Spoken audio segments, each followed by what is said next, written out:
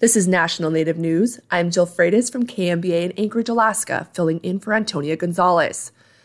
On Monday, the Navajo Nation went before the United States Supreme Court to argue it has a right to Colorado River water, dating back to an 1868 treaty. Matt Laszlo reports from Washington. There's no running water on more than 30% of the Navajo Nation, and households on the reservation that do have running water only have access to about 1/10 of the water average U.S. households use. Why? Broken promises, reads the tribe's brief before the Supreme Court. After more than 2 decades of a drought in the Southwest, tribes have been demanding a seat at the table. More tribes are actively pursuing their water rights. It's a deal. It's very daunting, though.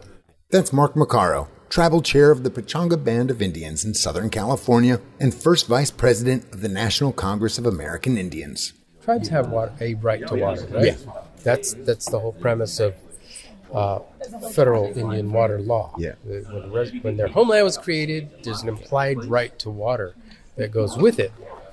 Beyond that, how much water, right? So that's the rub.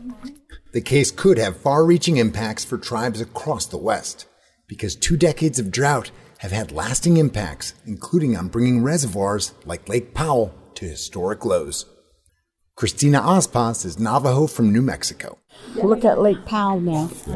That is so down. Yeah. And a lot of that water also ran down the little Colorado River, and that was also to a hydro plant. Yeah. And nobody talks to us.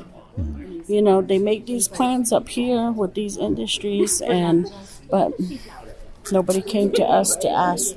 The Biden White House is aligned with Colorado, Arizona, Nevada, and some California water districts in opposing the Navajo Nation's water claims.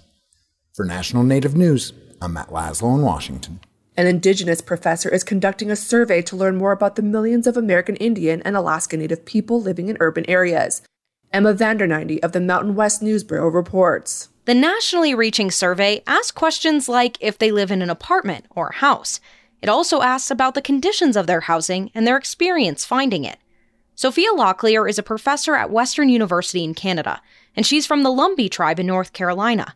She launched the survey 2 months ago, hoping to get 50 responses.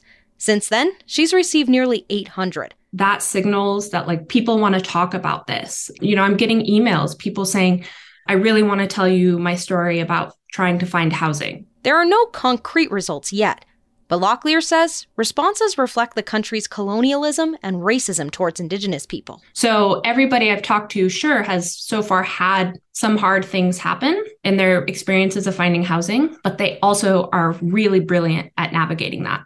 Her goal is to use this data to inform policy and allocate funds to American Indian and Alaska Native people. For National Native News, I'm Emma Vanderneindy. And some exciting news. Congratulations to our sister program, Native America Calling, which is owned by our Alaska-based company, Koahnic Broadcast Corporation. The 1-hour live call-in talk show, which connects listeners from across the country to Indigenous issues, has been awarded a National Humanities Medal. President Joe Biden will present our president and CEO, Jacqueline Salee, with a medal during a White House ceremony on Tuesday. I'm Jill Freitas.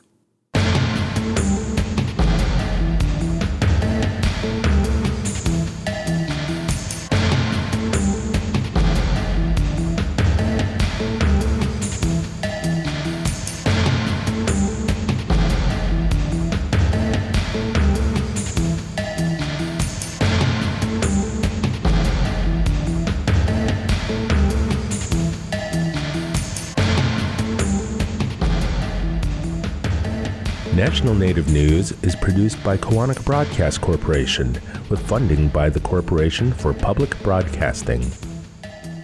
Support by the American Indian College Fund, providing millions of dollars of scholarships to Native students every year. Applications are accepted through May 31st at collegefund.org or by phone at 800-766-FUND. The 2023 Alaska Native Art Auction Gala is March 25th in Anchorage, Alaska. However, you can attend or bid on amazing art from anywhere in the nation on our virtual platform. All funds go to support National Native News and other great programming. Learn more at knba.org.